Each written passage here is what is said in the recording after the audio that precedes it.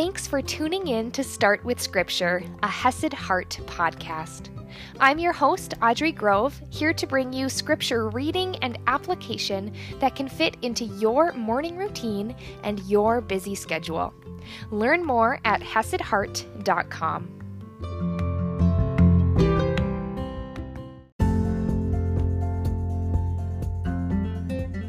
Good morning, my friends, and happy Friday. Today we are kind of continuing on the narrative that was started in yesterday's episode. We saw the apostles were actively sharing and healing out in the temple, and that angered the priests, that angered the group of Jews called the Sadducees, and so they arrested them. But God showed up and opened those prison doors. His power was still there in the midst of arrest, and he continued to give them power to share, even though, as we start today, they have been arrested and taken in again, a second time. So let's jump right in today and see how this finishes, and see how people are brave and continue to share even at the cost of shame or pain.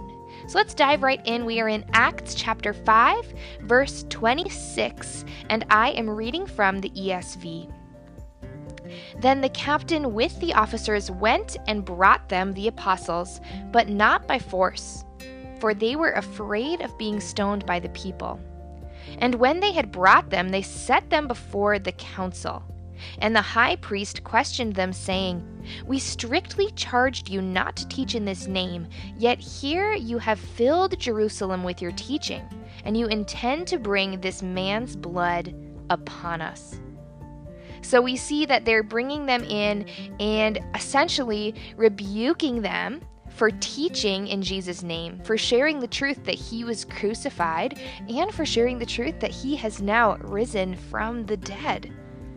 But Peter and the apostles answered, "We must obey God rather than men. The God of our fathers raised Jesus, whom you killed by hanging him on a tree. God exalted him at his right hand as leader and savior to give repentance to Israel and forgiveness of sins. And we are witnesses to these things, and so is the Holy Spirit, whom God has given to those who obey him." Now, Peter and the apostles, they are currently being held by the high priests, this council of Jews. They know they've been beaten in the past, both Peter and John. They know that that is a possibility again, this pain. And yet, what do?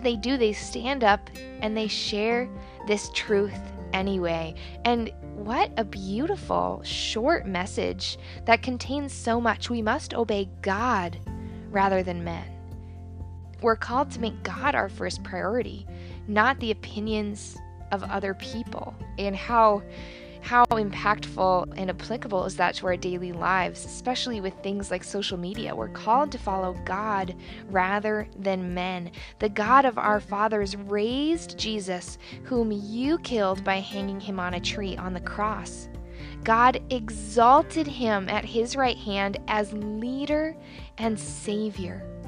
What beautiful titles for Jesus. He is our leader, the leader of the church, the leader of our lives, and he is our savior to give repentance to Israel and forgiveness of sins.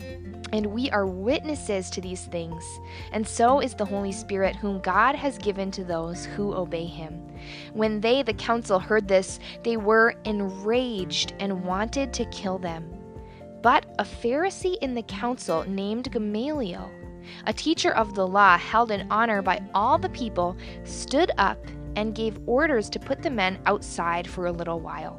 So now we're being introduced to this new character, a man who had a very good reputation among the Jews. We see he was a Pharisee, and other research shows that he had a very high standing position in the Sanhedrin, their high court, if you will. And so this man, Gamaliel, he is standing up and telling them to place the apostles outside. And he said to them, the council, "Men of Israel, take care what you are about to do with these men. For before these days, Theudas rose up claiming to be somebody, and a number of men, about 400, joined him. He was killed, and all who followed him were dispersed and came to nothing. After him, Judas the Galilean rose up in the days of the census and drew away some of the people after him. He too perished, and all who followed him were scattered. So here Gamaliel is giving two examples of men who have kind of changed the status quo. They stood up. We know Judas the Galilean, he actually led a revolt against the taxes. And so he is giving these two examples of men who stood up, tried to change things with a revolt or something else, but then eventually they died, and their followers, what they were sharing, that diminished. It went away. So in the present case, I tell you, keep away from these men and let them alone. For if this plan or this undertaking is of man, it will fail. But if it is of God, you will not be able to overthrow them. You might even be found opposing God. What a bold statement that while everyone is so upset at the apostles, the followers of Jesus, they're even wanting to kill them, this one man who everyone respects, who is viewed very highly, he stands up and he says, wait, let's think about this. If God is on their side, we can't do anything about it. And if they're doing this of their own power, they're going to fail anyway. So why are we doing this?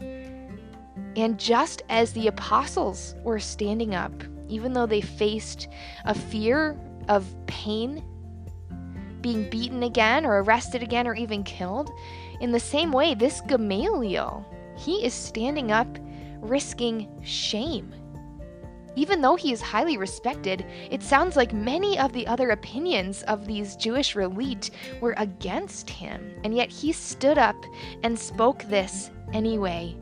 And I just love that he's saying, if it is of God, you will not be able to overthrow them. Such a message of truth. So they took his advice, and when they had called in the apostles, they beat them and charged them not to speak in the name of Jesus and let them go. Then they, the apostles, left the presence of the council, rejoicing that they were counted worthy to suffer dishonor for the name of Jesus. They had just been beaten and arrested, and they leave rejoicing that they could suffer for Jesus' name, that they would be counted worthy of that suffering. And every day in the temple and from house to house, they did not cease teaching and preaching that the Christ is Jesus, that Jesus is the promised Messiah that they've all been waiting for. And even though they know very well they could be arrested any day, beaten any day, even killed any day, they are still there risking it all to share this truth, just like Gamaliel did within that council. So I would just like to encourage you that even when you face opposition, even when you don't know the outcome, even after you've been torn down, continue to share your faith, to stand on your convictions, and to share all of that with love by God's grace and His power alone. No, you are not alone as you share. God is with you. Holy Spirit is in you, and you have other supporters in the family, the body of Christ, including myself. I will see you tomorrow morning.